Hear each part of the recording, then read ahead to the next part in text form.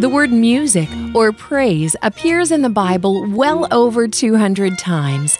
Exodus chapter 15 describes Moses and the children of Israel singing a triumphant song to the Lord. In Judges 5, Deborah and Barak sing praise to God for Israel's victory. Responding to God's majesty, Isaiah 42 reads, "Sing to the Lord a new song, and His praise from the ends of the earth." In the Gospels of Matthew and Mark, after the Last Supper, the apostles sang a hymn.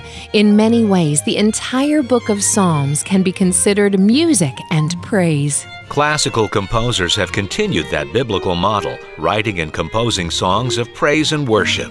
On March 29th, Museum of the Bible will host the renowned Washington Bach Consort to perform an Easter prelude of sacred works composed by Vivaldi, Bach, and Handel, and you're invited.